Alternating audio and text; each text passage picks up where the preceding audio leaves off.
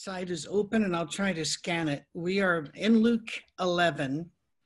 We just finished with the Lord's Prayer, and we kind of rushed into that last bit of verses 5 through 13. But I believe that this really goes with what you were saying there, Brenda, and that he says when you ask God for good gifts, he's going to give you good gifts. And then he uses illustrations. If you ask for bread, will somebody who loves you give you a snake? If you ask for, let's see, an egg or a scorpion, fish or a snake, and he's saying, listen, it's God loves you more than your parents do and your friends do. So trust that what he gives you is a gift. And that's, I'll tell you that can be a struggle. Looking at this, I hope you're not overtired with there might be blessings out of this, because we're really digging around for them. There have been some real issues with isolation, suicide, depression, abuse throughout all of this. But there have also been families that are doing puzzles together, and they are walking together. They're learning new things, they're listening. I've reconnected with some people that I'd lost connection with over the years. And then I see that they're doing a service or they're doing a class online, and I get to see them again. So are we going to look for the gift? I don't want to say everything that comes to us comes from God, because the devil's out there too. But even when the devil throws something at you, God can give you good gifts. And this is just I think that section of right after the prayer is Jesus just getting us ready for saying, listen, keep praying, keep knocking on that friend's door. And whatever you get, let's assume that's a gift. And let's go from there with it. Luke is going to go into a story that leaves out what other gospel writers put in this story. And normally that's not what he does. So I'm kind of excited to go into this in Luke chapter 11 and verse 14. Jesus was driving out a demon that was mute. A very difficult phrasing there. We'll get back to it. When the demon left, the man who had been mute spoke, and the crowd was amazed. But one of them said, by Beelzebul, the prince of demons, he is driving out demons. Others tested him by asking for a sign from heaven. First of all, you need to know that the Jews had exorcists at this time. They'd picked up a whole theology of demons and exorcism and how to do all of that in their time in Babylon. And so you do see a lot of Babylonian ideas incorporated into early Judaism.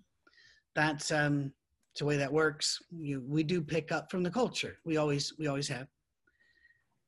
So it wasn't unique to see somebody tossing out a demon.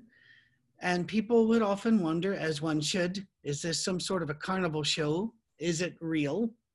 By whose power? By whose authority? All of these questions. But the interesting phrasing I want to bring up is the way Luke phrases this. Maybe it's because he was a physician. He says the demon was mute. And then when the man begins to speak, they're all surprised that he can speak. So it seems that what he's saying is it was a demon of muteness, or it was a mute demon that when it took over the guy, it took his personality. There's no way to figure this out. And Luke is the only one to phrase it in such a way to make us go, I'm not really sure what's going on here. Jesus makes it very plain that illness is not God's idea, and that being hurt is not God's idea. He doesn't want us that way. Instead, he almost always attributes pain like this to the devil. I think that he would also talk about the world. He only had 3.5 years with us. We only have 21 days of his work in the record. So it's hard for us to know what all he said. But a couple of interesting bits there. Beelzebul. Beelzebul means the Lord of the Manor. It's another form of the word Baal. The word Baal is actually how it's pronounced. I didn't know that until last year.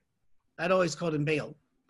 but I've been listening to Pete Enns. If you know who he is, Pete Enns, E-N-N-S, is an amazing scholar of Scripture. Has written some fantastic books as far as I'm concerned. And there are some that are terrified by him, but I really enjoy him. And he also has a podcast. And it was a podcast because now you're hearing his voice. It's called The Bible for Normal People. He also, as it opens, says it's the only God-ordained podcast out there. He has a sense of humor. A lot of amazing interviews. But because of his scholarship and now the podcast, I'm learning I mispronounced so many words. I just did. And Baal is how you would say this. In fact, you see the word El, and we call that El, the name for God. It's Owl. And I'm sorry, I can't call God, even a pagan god, Owl. It seems like a bad Paul Simon song. So I'm going to stick with El on that one. Anyway, Lord, master of the house, master of the village, Beelzebul. When Jesus refers to Beelzebul in other gospels, whenever he says the name, he doesn't say Beelzebul, he says what? Beelzebub. Very different and very clever. The Semitic languages, like most well, I don't know. I'm just going to stick to the Semitic. Semitic languages do not have native curse words. English has a ton of native curse words and foul language. Instead, the Semitic language uses wordplay, or they borrow their cursing from other people. And it's very odd when you hear two Arabic men say, just really going at each other in Arabic, and all of a sudden you hear a couple of English curse words thrown in there. Normally, I always say, just think of it, what was it, the old little Jimmy Dickens song, was it maybe, let the bird of paradise fly up your nose? That's their insult. In contemporary America, there was an example where a president did this, and people in America didn't get it, but he did it on purpose. And that was the first George Bush. During that first Gulf War, Saddam Hussein, his name is Saddam Hussein, and Saddam means mighty warrior, and it makes me think of this Beelzebul, prince of the manor, but mighty warrior. But George Bush was highly an educated man, but refused to say Saddam. And he would always call him Saddam Hussein. Do you remember that? Some of you old enough, Saddam. Well, the newspaper people made fun of him. The TV people made fun of him. But later the record showed that that was done on purpose. It was discussed around the intelligence table because Saddam means the south end of a northbound donkey, basically. And so they get CNN in Iraq. And so it was decided to purposefully wordplay the name. Jesus tends to wordplay the name Beelzebul in the other Gospels. He calls him Beelzebub, which goes from Lord of the Manor to Lord of the Flies, or Lord of the Dung Heap, really. And yes, that's where the guy got the name for the book that you had to read in high school, if you had to read books in high school. So what's going on? They're saying, I think he's really working for the devil. And here's where Luke leaves out a part of the story that terrifies so many, because in Matthew and Mark they say that he brings up this is blasphemy against the Holy Spirit, and blasphemy against the Holy Spirit will never be forgiven. And people all my life, and I'm sure other ministers get this too, will say, I think I did that. Unlikely. To nail it down, the best we can reverse engineer out of this story, the blasphemy against the Holy Spirit is whenever you attribute the works of Jesus to the works of the devil. Now, that's really hard to do. I've heard a couple of times people, I think they probably crossed that line. They were witches, Satanist, paganist, who believe that Jesus and all of that story, they had a backstory. Are you aware that a couple of religions teach that Lucifer and Jesus were brothers? Lucifer's the good one. Jesus is the evil one. That, I'm thinking it's going to be a little hard for you to make that crossing back to Jesus if that's the starting foundation of where you are. But again, I mainly find that among some paganists and witches. It's really hard to find it elsewhere. There are those that say the higher levels of Mormonism teach it, but I do not believe that. There are others who say that higher levels of Freemasons teach it, and I used to believe that, but I've done a lot of research over the last 10 years that made me think, no, that was a lie. It was a libel against the Freemasons. So let's see, the story of example, how much time Jesus spent telling people who he came from and to whom he belonged. Yeah. Let's talk about that, because you will still get people that will say, Jesus never claimed to be the Messiah. And I'm going, yeah, he did. Samaritan woman is one, but let's keep looking. They asked for a sign from heaven. They're saying, where's this guy's power coming from? Jesus knew their thoughts. Luke likes to use that expression, and said to them, any kingdom divided against itself will be ruined, and a house divided against itself will fall. All right, Americans, what American president used that in a speech? Anybody? Abraham Lincoln. The house divided itself cannot, he brought that right in, quoted it. So, all right. And by the way, I think there's a state flag with that on there. I may have to look that up. I think maybe Kentucky, but I'm not sure. Anyway, why am I teaching you this? You're supposed to be teaching. Anyway, if Satan is divided against himself, how can his kingdom stand? I say this because you claim that I drive out demons by Beelzebul. Now, if I drive out demons by Beelzebul, by whom do your followers drive them out? So then they'll be your judges. But if I drive out demons by the finger of God, I love that phrase. Do you not? I mean, oh my goodness, by the finger of God, then the kingdom of God has come upon you.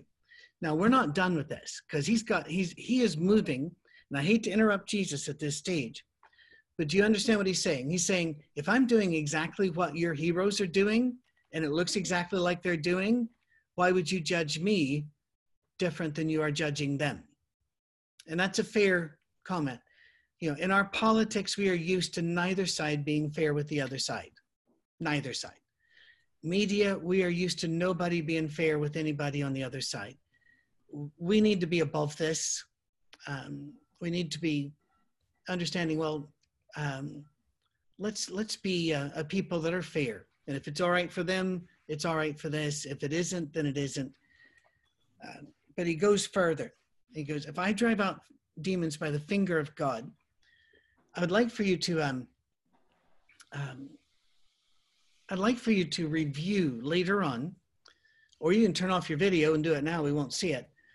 Mark chapter 1 and 2, because Mark shows Jesus beginning his ministry by immediately tossing out demons, and there's no drama at all.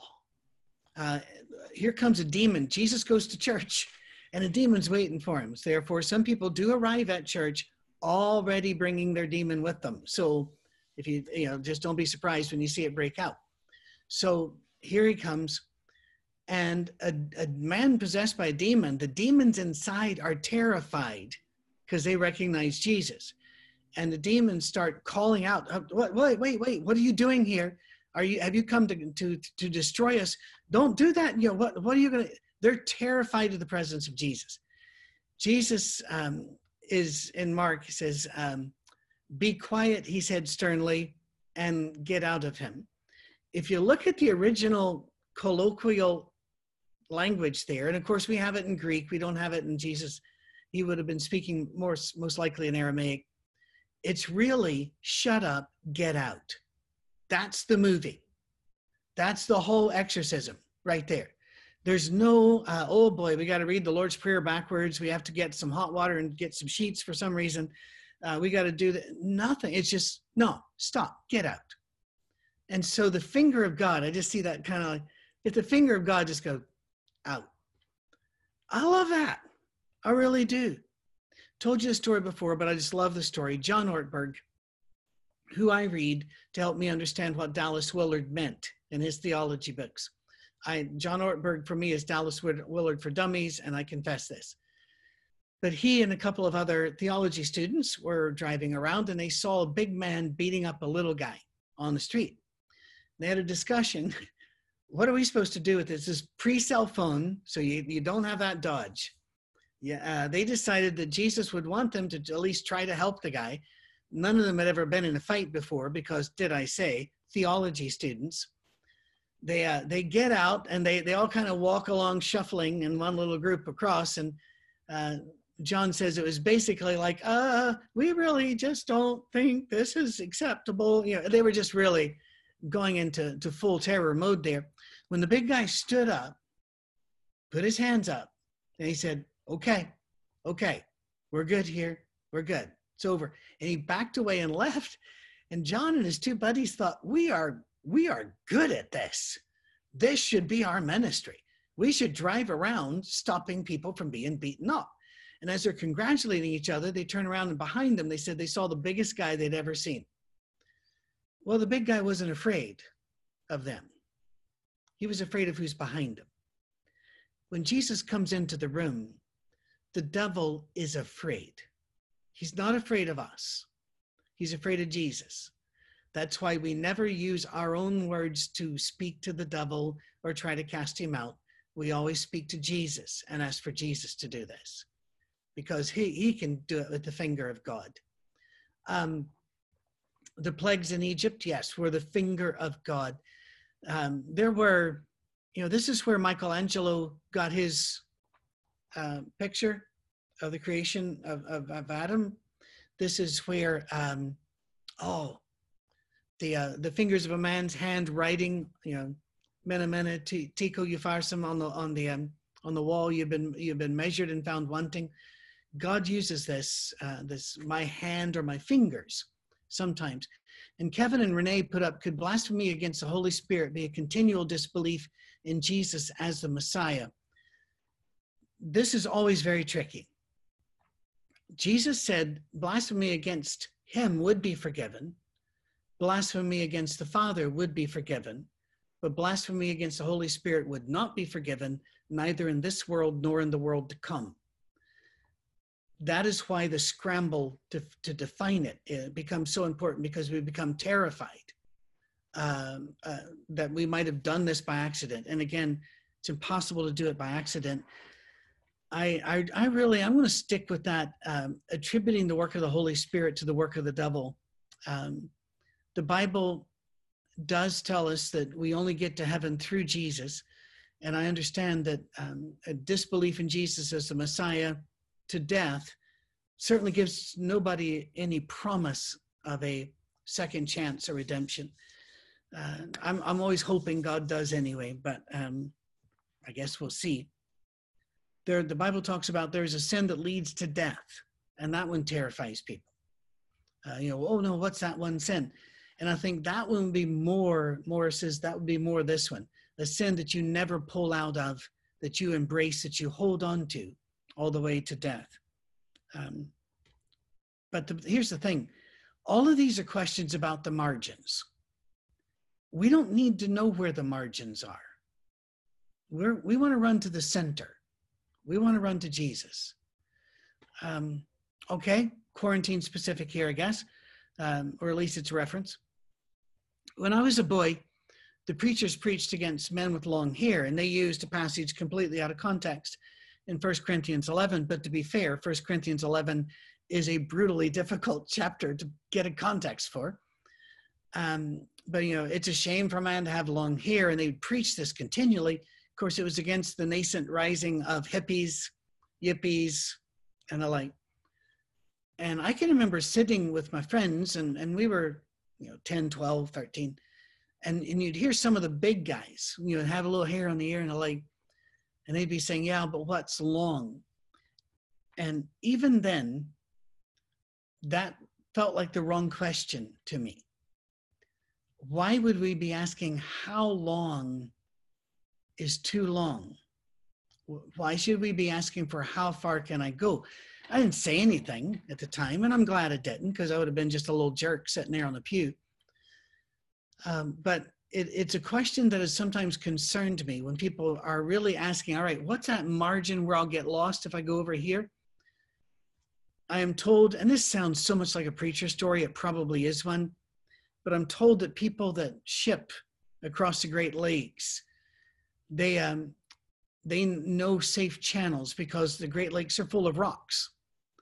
And the stories said one time of a woman that's looking out and seeing all the rocks, and she asked the captain, do you know where the rocks are? And he goes, no. And she was not comforted by this. So he said, I don't need to know where the rocks are. I know where the safe channel is. Well, preacher story or not, that's a good way to go about your life. Let's not play this margin. What if I were, Cammie and I have been married almost 42 years now. And among us all, we all gasp at the wonder of that. Anyway, what if on day one I came to her and said, right, we're married. We did the thing. So I'd like to have a list that you put on the fridge of everything I need to do to stay married. What kind of relationship do you think we might have had? That's not the way it works, is it?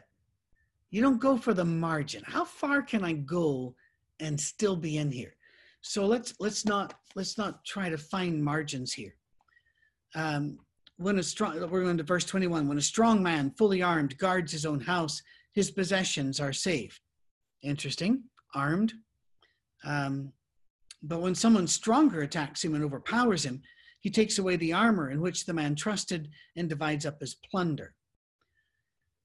Luke gives us this without context.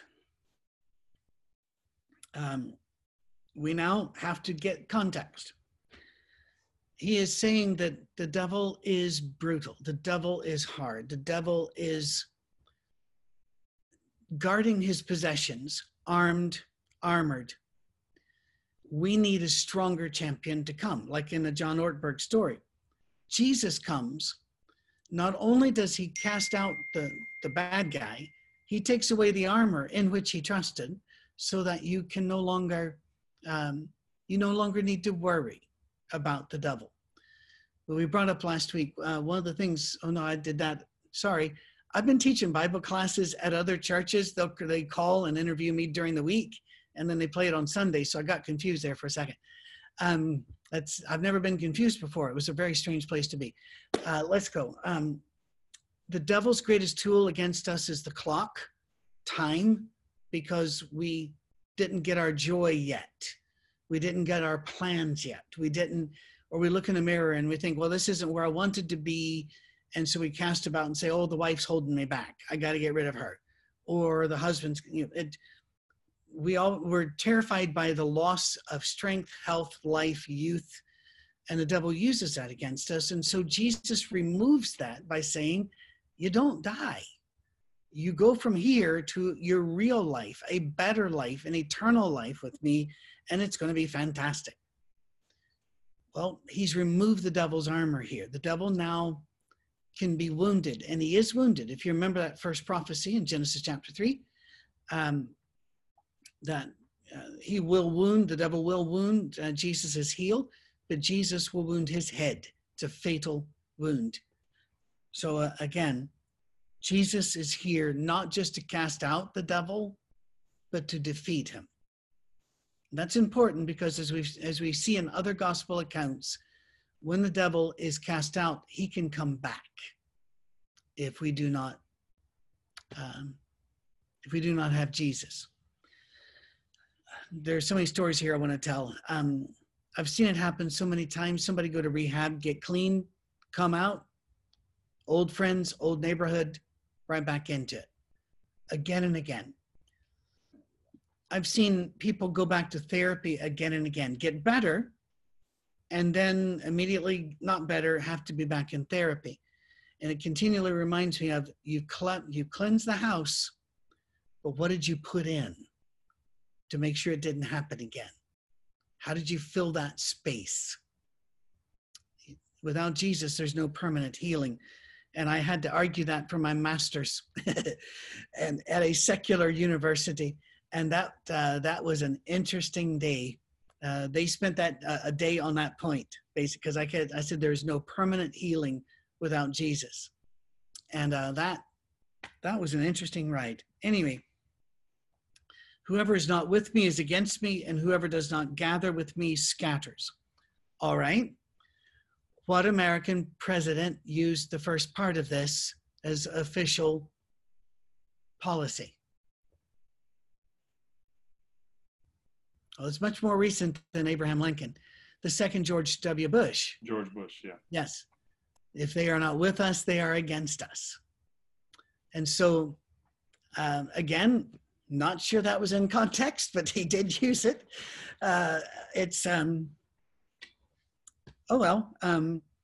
Whoever is not with me, does not gather with me, scatters. If you're following the Ecclesiastes series, 2 weeks from today that ends, and I'll give you just a little bit of a preview here. The meaningless that you keep hearing in these sermons doesn't mean that what you do with your life is meaningless.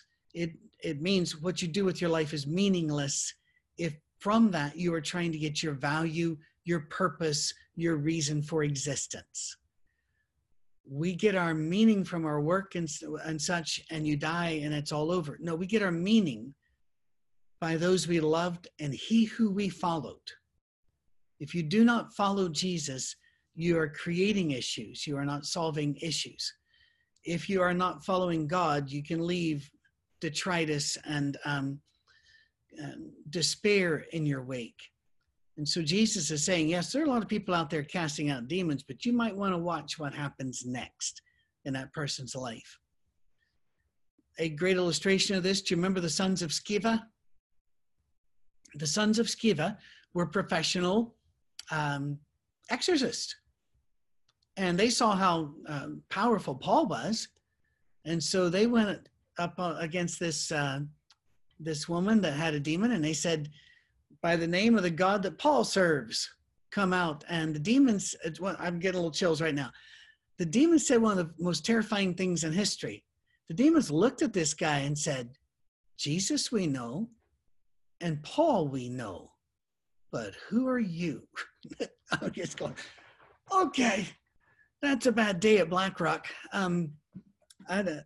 Jesus says, if you're not with me, this is not going to go well for you. And then look what happens. He warns about that coming back. When an impure spirit goes out of a person, it goes through arid places. Some versions say waterless places or empty places, seeking rest and does not find it. Then it says, I'll return to the house I left. When it arrives, it finds a house swept clean and put in order. Then it goes and takes 7 other spirits more wicked than itself, and they go in and live there. And the final condition of that person is worse than the first. If you clean your house, alcoholism, drugs, whatever sin it is, you've got to put something in there. If it remains empty, the demons can come right back. And they do. I'm not going to ask for, if we were in a class with free give and take, I might. But I'm not going to ask you if you have friends like this, but I will just say that I certainly have, that have gone through rehab 4 and 5 and 6 times and never get better for long. It's, I'm not telling people to quit and give up. What I'm saying is, since this isn't working, let's add something to this. You still need to go to the rehab. I don't believe you can get past an addiction just by sitting around reading scripture. But you're going to need to have a new community. You're going to have a new lifestyle. You're going to have new friendships. You're going to have new habits. My dad told me, and I'm a little foggy on the details here, so if you'll forgive me. Evidently, he worked in a place where everybody smoked, and he didn't smoke. He had at one time, but he quit that, I think, back in the Navy. But he said everybody, they just reached to the pocket. And evidently a policy came down that they were to not smoke in the building. And he said people kept reaching for the pocket. And so most of them would put in they're not polo mints here, they're lifesavers mints, or gum. And my dad being dad, turned against those too, thinking, oh, those just a substitute habit. And I was thinking, no, they just needed something. They needed something to be there when they reached over that habit. We need to change our habits. We need to change what we reach for. You end up worse if you don't have Jesus. And I think of, and again, I don't know the man, and I might be slandering the man here. I'm just working off of the public that I've heard. Woody Allen has been in psychotherapy his entire adult life. And that stuns me, thinking, why are you continuing what didn't make you better? Now, I'm sure that if he was in the room with me, first of all, he would not care what I thought about him. But second, he would probably say, well, it does make me better. That's why I keep going. All right, fair point. Okay, what I'm looking for is there's no permanent healing unless you go to Christ and use the community. AA only has a recovery rate of about 2%. If you're talking lifetime, no drop-offs. Celebrate Recovery does a lot better. I do not have numbers, and I don't want to guess. Sorry. But I know that the numbers I saw a long time ago were still being worked on, and numbers keep changing. But they have a lot better results, and theirs is because it's all based upon faith in Christ and a Christ community.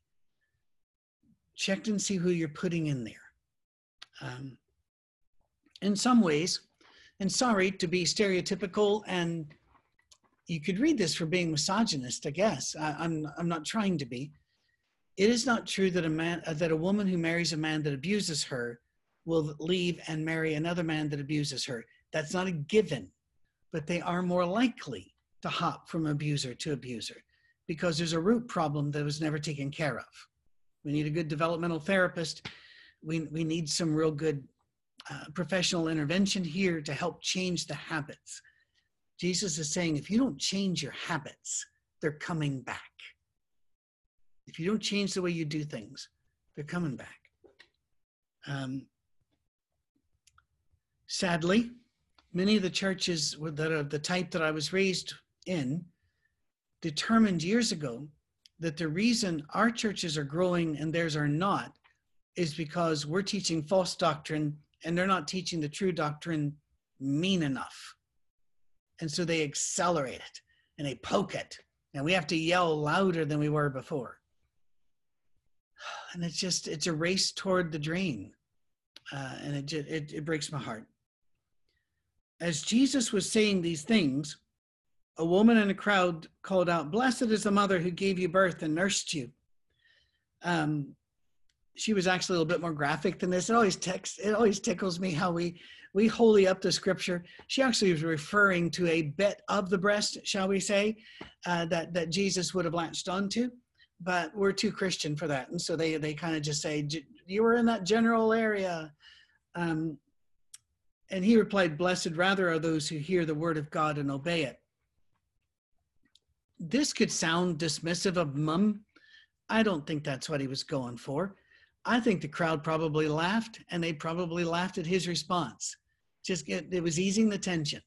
Lady just goes, "Wow, thank you for the mother that brought you here." And he's going, "Hey, blessed are anybody who follows God." The give and take, we make these people cardboard characters, and I don't think we need to do that. By the way, Luke 11:28 is also Ecclesiastes 12. Go check it out. Good. You can do that now if you'd like to. Again, kill your video so we don't know. But you will hear that in a couple of weeks. But chapter 12 is a short chapter. Skip ahead. Spoiler alert. Luke 11:28 is the same as Ecclesiastes 12. Anything before we go to where they actually start really pushing him for a sign. All right. Do we have time? We're going to give it a go. As the crowds increased, Jesus said, this is a wicked generation. Now, first of all, that's normally we say, hey, look, everybody, the crowd's increasing. Jesus is looking around going, well, this stinks. It asks for a sign, but none will be given to it except the sign of Jonah.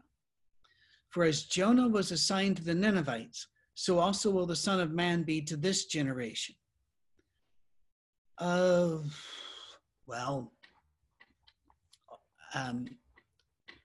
This can be very clear if you follow the rabbis and their studies, especially Messianic rabbis through the early part of the church.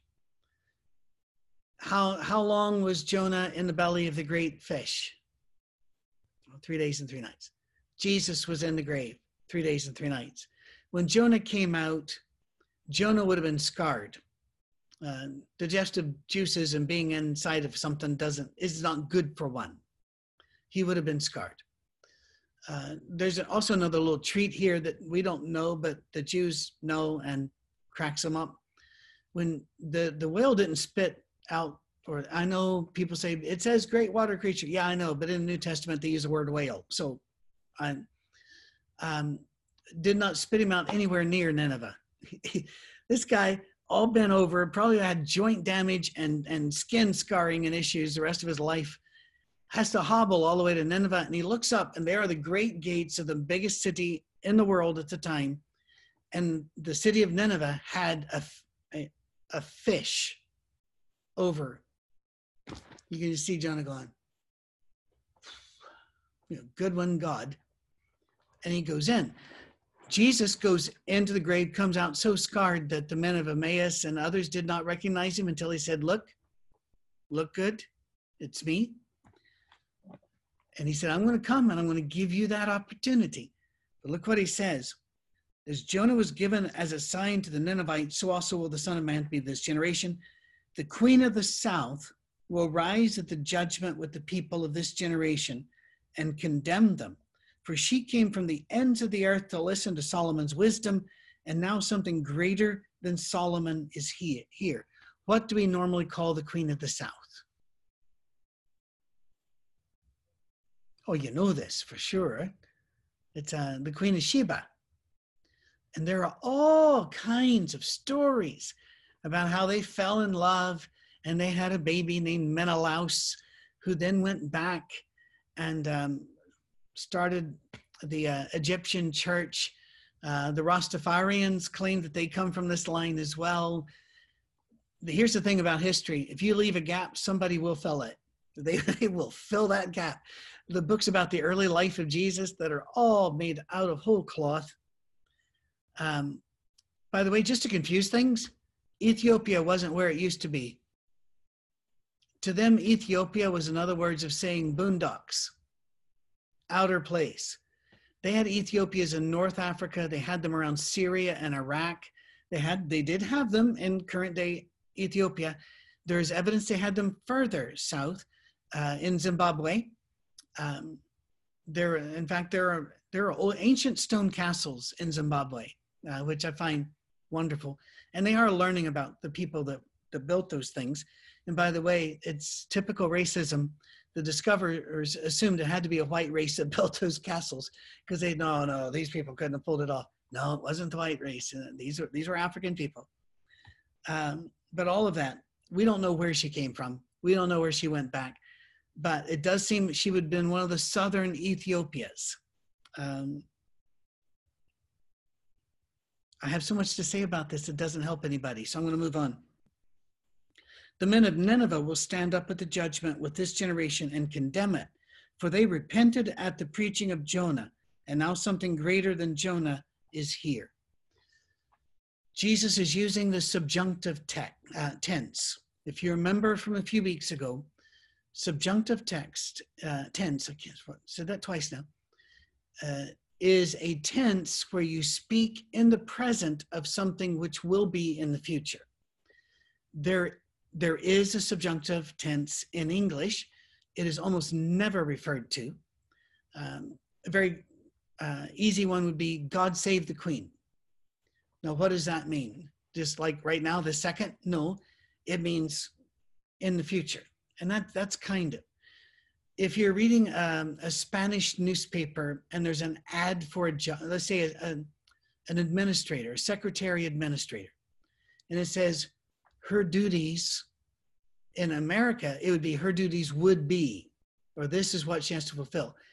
And there they go to a whole different tense, and it sounds like, she files, she answers the phone, she sets up the appointment book, she schedules the meetings, but they use a different tense. And he's using a different tense here. He's saying he's going to give them the sign of Jonah. He is going to do this and they will not believe it, which of course is what happened. A whole lot of people did believe, but please remember, when Jesus did his best and God did the fantastic miracle of Easter, more people chose the losing side than chose the winning side. So don't be surprised when things like that happen in our life, that more people choose the loser than the winner. I brought this up before. Billy Graham was once asked if God was going to judge America, and I think this is back in the 60s or 70s. He said, if God does not judge America, he will owe Sodom and Gomorrah an apology. I found that to be a very stark and powerful saying. I certainly hope that God's grace will be so great that these things will not be of our concern. But I find it interesting. The men of Nineveh will say, we repented. We repented after the shortest repent or perish sermon that was ever preached. Have you ever noticed that about Jonah? It wasn't even a sermon. He said, 40 days and Nineveh shall fall. That was it. And they went, we're sorry. We'll repent now. And Jonah's going, pfft. He didn't even like the Ninevites.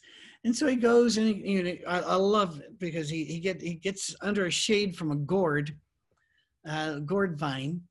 I think, again, there was probably some sort of skin damage or such to him, but regardless. And God comes and finds him there and says, well, what are you here for? And Jonah goes, I just knew you were going to forgive them. I just knew you'd do that. He's so upset. His short sermon worked, and these people get to go and be saved, and it just infuriates him. I love him so much because he's so human. And then, of course, God kills the vine, and he's all upset. And God then even has this very hilarious line where he says, but think of the people, think of the cattle. And a very popular movie a couple of decades ago borrowed that idea and worked it in a scene. The Coen brothers' Oh Brother, Where Art Thou? Was a remake of Ulysses, the Homeric, the Iliad, Ulysses. It was a remake, and with the addition of the Holy Spirit. The Holy Spirit was the guy on the handcart that is always pursuing them. And the broken dam, when it comes and they all get flooded over, is their baptism. And so you see this all work, and it's done very, very brilliantly. But Machine Gun Kelly, who really was just a completely unlikable thug, just a punk, machine gunned some cows. And if you remember, one of the characters goes, "Oh, George, not the cows," And that they took it directly. If you read the review, the interviews with them, they took that directly from Jonah. Well, here's how I want to apply it to us. I want to apply it to us as the Jews apply it to themselves. Every year there's a holiday based around this. And they read the book of Jonah at their dinner table. And before they eat, they say, "We are Jonah." In other words, we are the people who have not been hospitable to those who are not like us. We are the people who have turned against the foreigners. We're the people who have turned against the others. We are Jonah. It's one of my favorite books. I just love the way it unfolds, the drama in it, the comedy in it, the pathos in it. And he's saying here, they didn't get as much sign as you. And they're going to look at you and say, "Dude, what were you waiting? Well, they may not say dude. They may not say dude. What were you waiting for? It's great stuff, but Luke is about to do what he tends to do and jump into a whole different thing with no connecting story. Mark does that a lot too. Anything you'd like to say or do before we're done here? It does me good to see the faces. It really does. I miss you folk quite a bit. Things are developing quickly. You saw a little e-blast from us on Friday, I believe it was. As we keep reading and studying and praying, we're going to do everything we can. Outside is good. This is one of those things about the virus. We've not heard anything but positive. Sunshine, fresh air kills this thing. So if you can get outside, social distance still, don't worry, well, I'm downwind. It doesn't seem to travel well that way. 6 feet is not a magic number, but truly 6 feet is very safe. 4 feet is not so safe. We're studying droplet movement and all of that stuff. So if you can meet with like-minded Christians or with your neighbors in a social distancing way in your front yard, meet with some people. Let's start moving a little bit. If things begin to spike, we will change our advice. But right now, I'm working on a point system. Tennessee Department of Health, but also the nation of Israel has a point system. Sweden has a point system. Japan has a point system. It's things such as, if you're over a certain age, that's 1 point. If you're obese, that's another point. And there are different things that add points. Anybody with 2 points or more should not be in a group of more than 10 people, period. And we really are at that place still. And so we're going to be working on that and trying to see, how do we roll out church? Be aware, we are talking to a lot of churches in our area almost daily. Gary is. I'm not me. Me, it's more like twice, 2 or 3 times a week. I'm doing more on the medical side, but he and I liaise constantly. It is, all of us are saying the same thing, and that is, it's going to be a slow rollout over the summer before we can get back to where we were. But we want to make every step we can make and do it because we love you. I'm not afraid of a virus. I love people too much to ask them to put themselves in a dangerous place for themselves. That's the whole thing. And so who's asymptomatic, who's got it? So if you just cover this with prayer and your shepherds with prayer, because we're constantly trying to say, how do we do this right so that it shows people love? All right? All right. Remember, we are Jonah, so bring some more people into your circle and love more that you used to not love. By the way, if you were watching Otter Creek this morning, Josh starts off his sermon by saying, I want you to start by thinking of somebody you really, really don't like. And I immediately went, got it. And Cammie started cracking up. If we're honest, we can think pretty fast that way. So let's start finding those people and bringing them in so we're no longer Jonah. Love you guys. Cheery bye. Thank you, Trace.